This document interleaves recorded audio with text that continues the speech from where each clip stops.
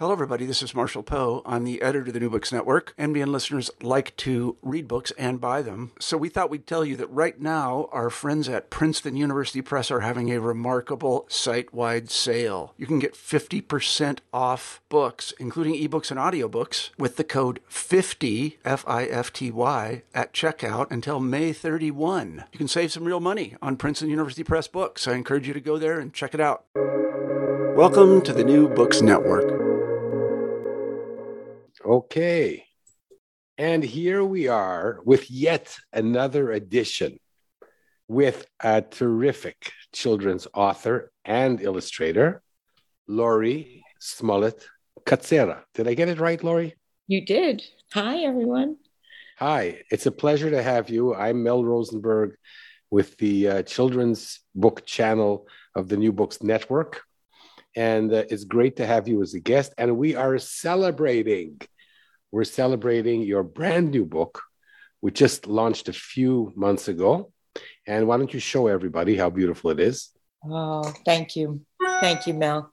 It's a treasure of a book, and it's called Maya's Treasure.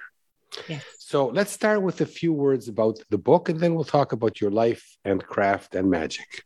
Sure. It's a pleasure to be here. Thank you for the invitation. Well, I mean, it's a pleasure to be there. You're actually in your home in northern Long Island. Yes, I'm on the North Shore of Long Island. Yeah. Near Stony Brook somewhere? Just west of Stony Brook. Yeah, exactly. That's a nice place to be. So you're there and I'm over here in Israel. There you go. But it's just like we're sitting together. I love it. I love it too. Great to meet you. So start with the book. Okay, what can I tell you? What would you like to know? How you wrote it, why you wrote it, who you wrote it about, how you found the publisher, how you illustrated, why you illustrated it, and every other thing you want to talk about. Every other thing. And I will interrupt you now and then because that's my job. Oh, good. I look forward to it. Well, the idea came to me out of necessity because I was mourning the loss of a very, very dear friend. And there was no funeral for a number of reasons. And I just didn't know what to do with my grief. And all of a sudden, the words came to me, the beginning words. And I just started jotting them down. And, I know there are some writers that experience this where you're just sort of sitting there and channeled, you're just kind of putting everything down. And the first draft came to me very quickly and it was very helpful to me. And the story of Maya finding purpose and beauty and purpose in things that most people deem damaged. That was my friend. She found beauty in everything. And my husband and I would spend so much time with her and her husband. It was like every day was another lesson, even though, it was just being with wonderful spirits. So that's how the story came about. And I am a member of the 12 by 12 writing challenge community. And I brought the first draft to the forum and asked for critiques. And I got some wonderful feedback. Some of the authors told me they had tears in their eyes when they read it. So I felt like I got to the heart of the story, which Hold on, this is the first draft? The first draft. It needed a lot of work. I mean, I did the first draft, I think Usually when I see a first draft and I have tears in my eyes, it's for different reasons. Well, there was a lot of arc building that needed to go on, but I think I hit the nerve. I think I hit the nerve of the book from the beginning, and that was helpful to me because I felt like at least I was getting that across. And through the next, I'd say 2 or 3 years, I then joined a critique group, and they also helped me enormously. That's really when I got to hone in and polish it up. And working on an arc where there's more tension and things are happening that I had to build up. I had the beginning, I had the end, and some vague part of the middle. So the middle really had to be built up. Yeah. And then I guess after about a year or two, I started doing some sketches. I wasn't quite sure, what medium I was going to use. And I started out using a medium that really didn't fit for me. And I had illustrated a picture book way back in 94 in pastel called Ravita and the Land of Unknown Shadows. And I started thinking about it. And although I thought watercolor was going to be the way to go for this book, it turned out pastel was perfect. So I started working in pastel, and I started doing sketches. I would edit the book and then edit the sketches and edit the sketches to go with the story. And every time I would adjust one, the other one would. That was actually very helpful because it's almost like I had a storyboard that was changing and growing as the story got stronger. Mm-hmm. And then, so 1 second before we continue, yes, our audience doesn't really know the story. So the story is about this young girl and her grandmother. And continue. The story is about a young girl, Maya, and her younger sister, Alita, who work with their grandmother collecting shells to make jewelry and objects to sell to the villagers of their island. And their grandmother sits down with Alita and makes her a little necklace and explains that even a nub of a shell can be quite beautiful. You just have to find the magic. And those words stayed with Maya as she grew older and her grandmother passed away. And when she and her sister are collecting shells and her sister is tossing the ugly ones back, she realizes that she must find purpose in those shells. And she ends up creating something that ends up saving her village. Mm-hmm. We're allowed here to give away the. We are? The punch. Yes, of course. It's a children's book. Well, she tries to create a number of things and all of them fail. And just by accident, she holds up a strand of shells she has tied to string or rope. And it's not working as a necklace. It's not working as a bracelet. It's not working anywhere. But when she holds it up, the wind catches it and it makes the sound. And then she realizes, I can make chimes. So she made chimes out of these ugly shells and hung them up outside of her window. And she dreamt of her grandmother, and she was dreaming of her grandmother, and the dream sort of got very tumultuous and messy, and she's hearing these sounds, and she wakes up and hears the chimes going crazy outside of her window and sees a storm approaching. So she gets up with her sister and cautions everyone, and they run to safety. And then everyone in the village ends up buying chimes from her to protect them and to notify them when another storm comes through. So it's a story about, again, finding beauty. It's a story about intergenerational conversations, the wonderful gifts that our parents and grandparents have shared with us that help mold us into the spirits that we are. Yes, it's a beautiful book with so many levels. This is a podcast, but we have people video, so you're welcome to show a few of the spectacular double spreads that you've done. Sure. And for those of you who are on the NBN podcast, I'm sorry, you'll just have to run and buy this beautiful book. And you should. It's so full of beauty and, can we say poignancy? I don't know. I just said it. Lovely word. So here is one of the first spreads that shows where Maya and Alita live. Yes, it's so beautiful. Could you read also the first verse? It's so gorgeous. Sure. Maya and Alita, let me move this over here.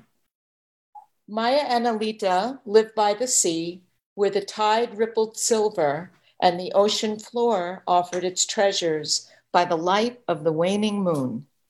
And this comes back in the end, doesn't it? It does, full circle. So show us the last page.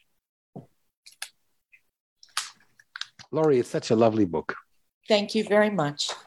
And here's the last one. You can see very closely there are chimes hanging from the tree outside their window. And it says, and on balmy evenings, they chimed softly when the tide rippled silver and the ocean floor offered its treasures by the light of the waning moon. So I know I shouldn't be asking this, but where did you get the idea for this village and the shells and the names of the characters? I'm just too curious to pass on this. I grew up on the beach. I mean, living on Long Island, as a child, we spent summers at Gilgo Beach and sometimes at Rockaway. I mean, we had a choice of beautiful beaches. And when I met my husband, we bought a 28-foot cabin cruiser, an old classic 1950 something. And then we started cruising around Long Island to Shelter Island and Fire Island and all the beaches all the way up to Newport and Martha's Vineyard. And so we're both water signs. I think that has something to do with it. And so I love being by the ocean, and it seemed like a wonderful location to create a story around because I knew it very well. And, you know, we've traveled to islands down in the Virgin Islands and, you know, that's just in my heart. So I think that's where that came from. And, you know, my husband and I own a dinner cruise boat now. Oh.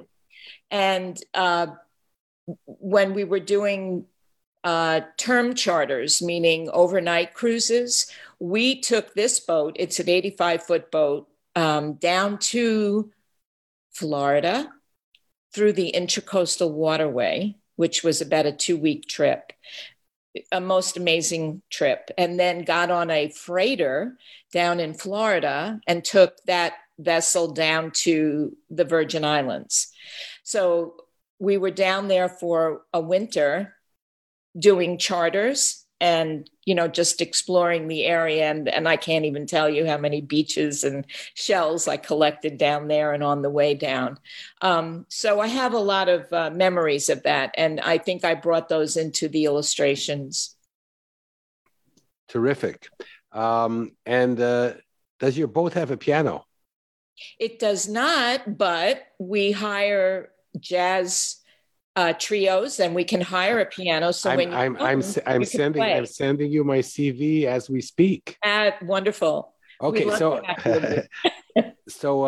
that's great. So I guess start at the beginning of your life. What kind of kid were you?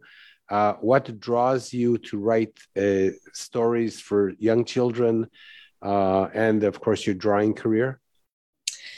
What kind of kid was I? I was, my mother was an artist.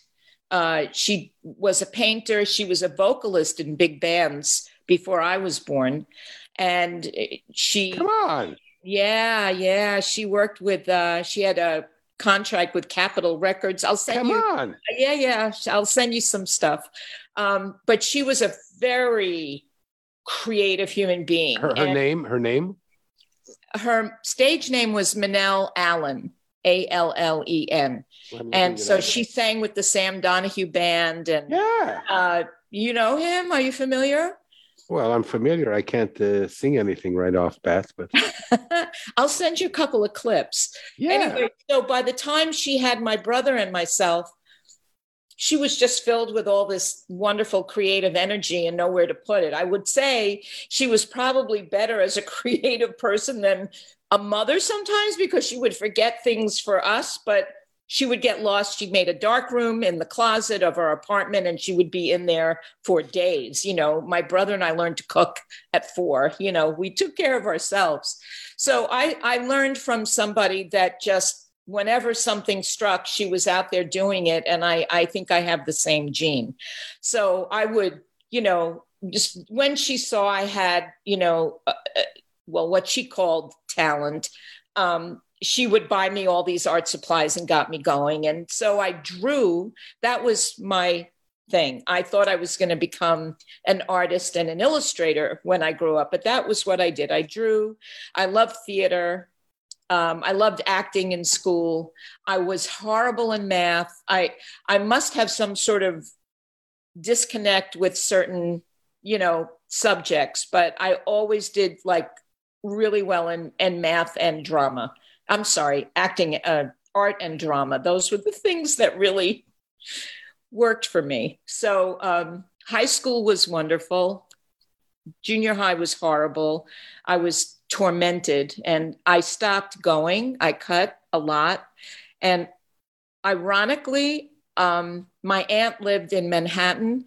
So I would take the train into the city at a young age. A lot of kids couldn't imagine this, but at 10, I was going into the city by myself. Wow. Because we lived in Queens. So from Queens to the city was like, a 30-minute, train ride.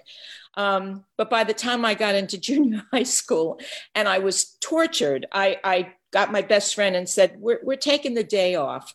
And I would take her into the city. We would get on the Staten Island ferry and spend the entire day going back and forth from New York to Staten Island. And I often tell my husband, I probably had enough hours on the water to get my license by the time I was 14, So the principal actually called me in. I think it was about a month before we were graduating and said, you have to be here for the next 30 days. Otherwise, you're going to be here for the next 30 years, So that was torture. That was probably the worst 30 days of my life. But I did get through and got into high school and then got into Queens College and met some amazing professors there. I thought I was going to be a fashion illustrator when I got there. And the first professor I had, Marvin Bielek, who is a children's book illustrator, an amazing award-winning, Caldecott-winning illustrator, Wow. Mm-hmm. so generous with his time, took me under his wing and said, you don't want to be a fashion illustrator. You want to be a picture book artist. Wow. And that's where it went from there. Did that resonate with your 5-year-old self somehow? I have this theory, What is the theory? That we write picture books as a way of soothing our issues with ourselves at that age. Yeah, I understand what you're saying. We talk to our 5-year-old self through our picture books. That's what I think. I remember spending hours in the ocean by myself, making up stories and singing them and rhyming and putting all the words together. And I would be in there for hours, just whatever they were. And every once in a while, I'll remember a line. And I think that's why I love rhyming so much now, because I was doing it all the time while I was, jumping up and down in these waves. Yeah, I think that makes sense. I never gave myself the credit that I was that I would potentially be a writer. I never allowed myself to think that way, even though I wrote things in school that my teachers gave me some really good feedback on. But I just felt like, no. And it wasn't until we got the boat and we took it down to the Intracoastal that I started keeping a journal on this trip. And that grew into memoir. And that took me to a workshop in Manhattan. I went to Media Bistro and took memoir for 2 workshops. And then I saw that they had, children's book and middle grade classes. And I had started working on a middle grade story. So I took that And then I ended up getting the middle grade book published, which led me to 12 by 12. And then once I joined Julie's 12 by 12 challenge, then my writing really started to, take shape. Yeah. Mm-hmm. Julie Headland, who's been on the show and is terrific. Yes. The 12 by 12 just enables writers to create in an environment. It's wonderful. Yeah. And I think that for some people, that's what's missing. You stay at home and you write and you write and you write. You don't feel this camaraderie of what she provides. Yes. I think the webinars are so important and are really great for giving you some guidelines to work with and helping you shape your work in a stronger sense. So it's wonderful to be able to watch these webinars, see what other authors and author illustrators are doing, see what editors are asking for, what agents are asking for. It's just a chock full of knowledge. There's so much, and it made all the difference because I wrote Maya's Treasure before I joined. And then once I joined, I was like on a path to publication. And that's exactly, I would not have done it without joining. So one second, your first published book was the middle grade. The first published book that I wrote and illustrated was Misadventures of a Magician's Son. Yes. Okay. And what year was that? That came out in 2020, right in the middle of the COVID. So all of the years in between, you were drawing and writing, but you were basically running a love boat. A dinner cruise boat. Well, love boat. I'm sad to say I stopped writing and illustrating once the business took off. I was an art director, a freelance graphic designer from the time I got out of college until the time we purchased this boat and started renovating it in 1997.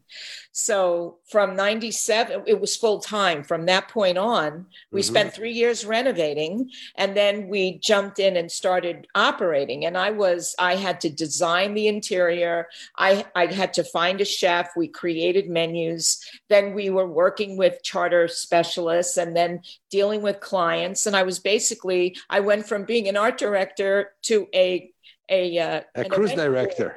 Yeah, exactly. So somewhere around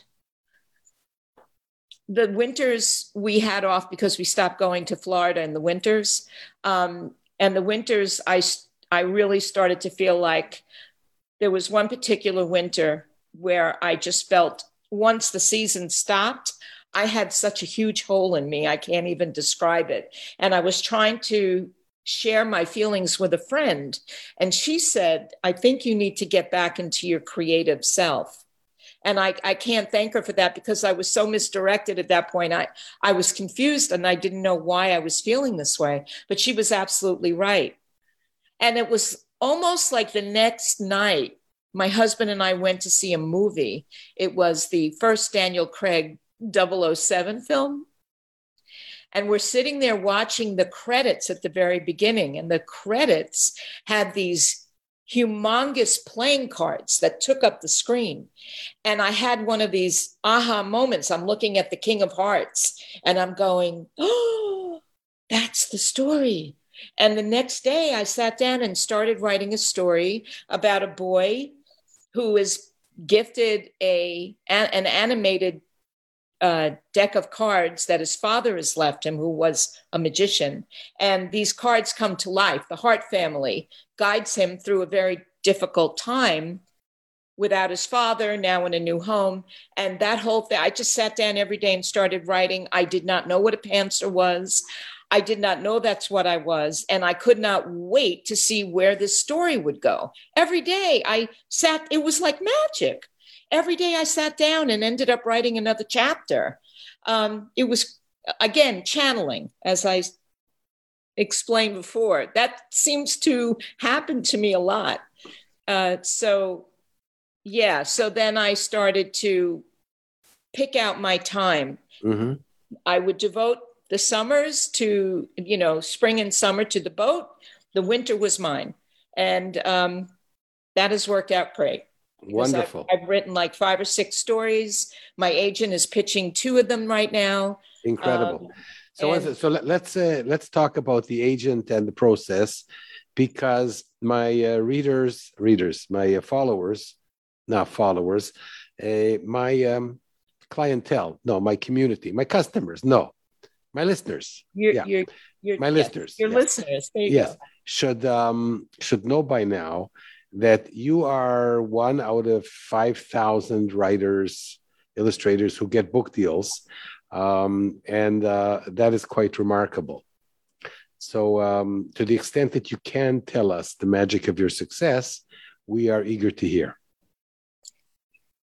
Oh, well, I write what I love to write.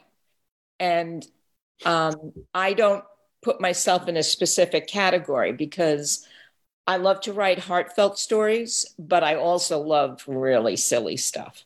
So I have one submission that's out that's very heartfelt, and one that's about boogers, and it's rhyme. And, it's the complete antithesis of the other book. So I feel like if something comes to me, I want to play with it and see where it goes. Now, so you've written a book called Sugar the Booger. Well, okay, Laurie, we're not there yet. I want you to tell us how you found your agent, how you found your publishers.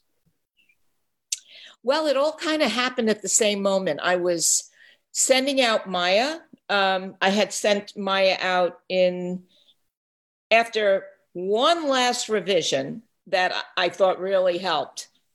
Just change of a little word. I found a publisher that I know did quality printing of books, a traditional publisher, Pauper Press. And they were one of the few publishing houses that wanted a dummy. So this is an actual dummy. They didn't want a PDF file. They wanted me to mail them the dummy with the manuscript. So this is a dummy. It shows sketches throughout with all the text and just a few finished illustrations. Let's see. Talk about old school. Old school, exactly. So I mailed it off in May, and I kept searching for an agent. So I was doing both. And I guess I got involved in this summer, and I reached out to this one agent who sent my work to her colleague. I had done another project, and she wanted to see more, and she sent it to her colleague. And at the same time I was dealing with them, I got an email from Pauper telling me that if the book was still available, this was September, October, we would love to publish it. So then I reached back out to the agent and said, look, my critique partners were like, grabbed me by the ears and said, you contact every agent that you have just reached out to and tell them you have a book deal, you have an offer of publication, and see who bites. And the agent that sent me to her colleague called me right away, and we signed that day. And then we signed the book contract like the following week. So it just happened to work out that way. Incredible. Who's the agent? His name is, and there's another side to this now. His name is Matt Belford at Tobias. And he has just informed me that he is leaving to become an editor. So I might be good for him, oy vey for us. Yeah. I know, because I have these 2 projects that he was subbing and wondering how this is going to work. He did actually just email me a couple of agents that he had spoken to that are very interested in looking at my work. So here we are. It happens to the best of us. And in the meantime, I'm doing a book tour for Maya. I'm going to Theodore Books on Saturday. and doing the first in-house book event. And I have a lovely publicist that I hired. Once the book came out, since it was delayed, I felt like I needed some help getting it out there. And she's amazing. She's got me booked for like 3 or 4 events at the moment. Laurie, shouldn't the publishers be doing this? Not all of them do. They have a limit to what they can do. I wish that weren't the case, but even the top 5 companies, they do very little. And, it's a learning experience, and I'm okay. Once I get through this one, I will know everything I need to know for the next one. Everything is a learning experience. That's how I look at it. It would be wonderful if they did that. And I guess when I'm selling thousands of copies, they'll probably be more apt to jump in, right? Well, to the extent that I can help you, it is really such an incredible book on so many levels, and the artwork is beautiful, and the text is so lyrical and flowing, and I really enjoyed reading it, and I hope it will be a success, and I'm confident that it will. There's a couple more things here. You didn't talk about your father. You talked about your mom. My father was a writer. Mr. Smollett. Mr. Ed Smollett. He and my mother wrote music together. He kind of did PR for this club down in Greenwich Village called the Bohemia. And like I said, my mom kind of morphed from painting to photography to writing. And they wrote music that Ben Webster and I'm trying to remember, he slips my mind, but Dexter Gordon, they recorded for the Bohemia. It's called At the Bohemia. And I know. And I'm going through these old albums, and I found a letter from Walter Winchell when my father was first starting out as a writer. Mm-hmm. And it came from him to his secretary and said, I like the kid's work, have him do more. And I have to post this on Facebook because it's all yellowed. It's like 1 million years old, but mm-hmm. It's wonderful. He became an editor at Funk and Wagnall, encyclopedias back when encyclopedias were all the rage. I still have a few of them. Right? Yeah. From like 1954, So he unfortunately passed away when I was 6. But my memories of him are vivid.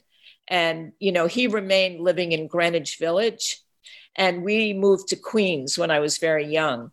And, but I think that's why the memories are so vivid, because I had 2 separate homes, 2 separate groups of friends, 2 separate vibes. The vibe in Greenwich Village was, I remember the sound of the cars driving over the cobblestone.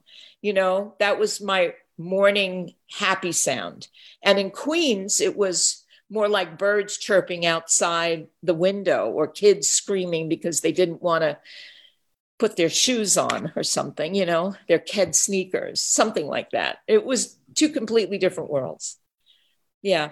So, Laurie, I think that also the memory of your father is somehow woven into the story here somehow, if not subliminally, just given the fact that you didn't mention him till now and that you were close to him and that he did leave you a legacy. He did. I wish he knew. I think he was the first person that I drew with, because he would draw these cats, 2 circles and a little squiggly tail and pointy ears. And I would write him letters and he would write me letters. And I would try to draw the cat too. And he would draw them and then I would draw them. So that was our little thing, Yeah, I'm sure it's all in there. I mean, I think writing heartfelt stories, Misadventures of a Magician's Son is about a boy who lost his father and is trying to navigate his way in a new place. And that's absolutely me. So, and he comes to him in dreams. And there are many items. He gets a desk from his father that he goes through and then finds the cards. I had a piece of furniture in my bedroom that had all these little mosaic pieces on top that I would go and whisper to, thinking that he could hear me. And Alex in the story puts his head down on the desk and asks his father if he can hear him, you know. Wow. So I'm sure it's in most of my writing, you know. That's incredible. Is there anything I haven't asked you? I have a 3-legged dog. I've had pets all my life. Rescue dog. I love rescuing animals. Now, what's a rescue dog? Because a rescue dog could be a dog you rescued, and it could be a dog that rescues other dogs. Or it could be a dog that rescues us, which, you know, we have always had rescue dogs that our first dog together, Nick and I, came up and licked his hand in the middle of Jamaica, Queens. He was homeless and was sick little boy. And we brought him home. And then when he passed away, it took a number of years before we could bring ourselves to open our hearts again. But I found a dog at the animal shelter that kind of resembled Smokey, but was very different. As it turns out, they're all very well behaved, by the way, when you see them, and then they slowly start to show themselves. And he was with us for 10 years, and he was an amazing dog, a little wiggy, but amazing. He was a Belgian Shepherd mix. So if you don't give them a job, they will find one. And I was his like little sheep. You know, he would follow me around and make sure nobody came close. And yeah, so we had our work cut out for us. And now I got an email about Abby. Abby was, I don't want to go into it, but she ended up having to have her leg removed because it had gotten infected from all the shrapnel that they found in her from target practice. That's what she was used for down in Alabama. But these wonderful people down in Alabama found her and brought her up here. And I got an email and we went to see her. And this dog, she is amazing. She runs faster than a speeding bullet. Yeah. She has no idea she's missing a leg. She just runs and hops. Occasionally she falls, but she gets right back up. So she's an inspiration to me, you know? So yes, rescue dogs. I'm always pro finding homes for animals that are in shelters and things. Incredible. So Laurie, I'm going to say your name again. Laurie Smollett, Kutscera. Very good. Excellent. This time without prompts. And it's been great having you on NBN. So this is Mel Rosenberg for the Children's Literature Channel of the New Books Network. And thank you very much. We are celebrating your new wonderful book that you wrote and illustrated, Maya's Treasure. Yes. Thanks so much for being on the show. It was my pleasure. And we'll take the jazz off off screen and we'll talk another time. Yeah, absolutely. I want to hear more of your music. That will be on another occasion. Okay. Take care, dear. It's been wonderful. You have a lot of books to write, by the way. Oh, thank you. I hope so. Bye-bye, dear.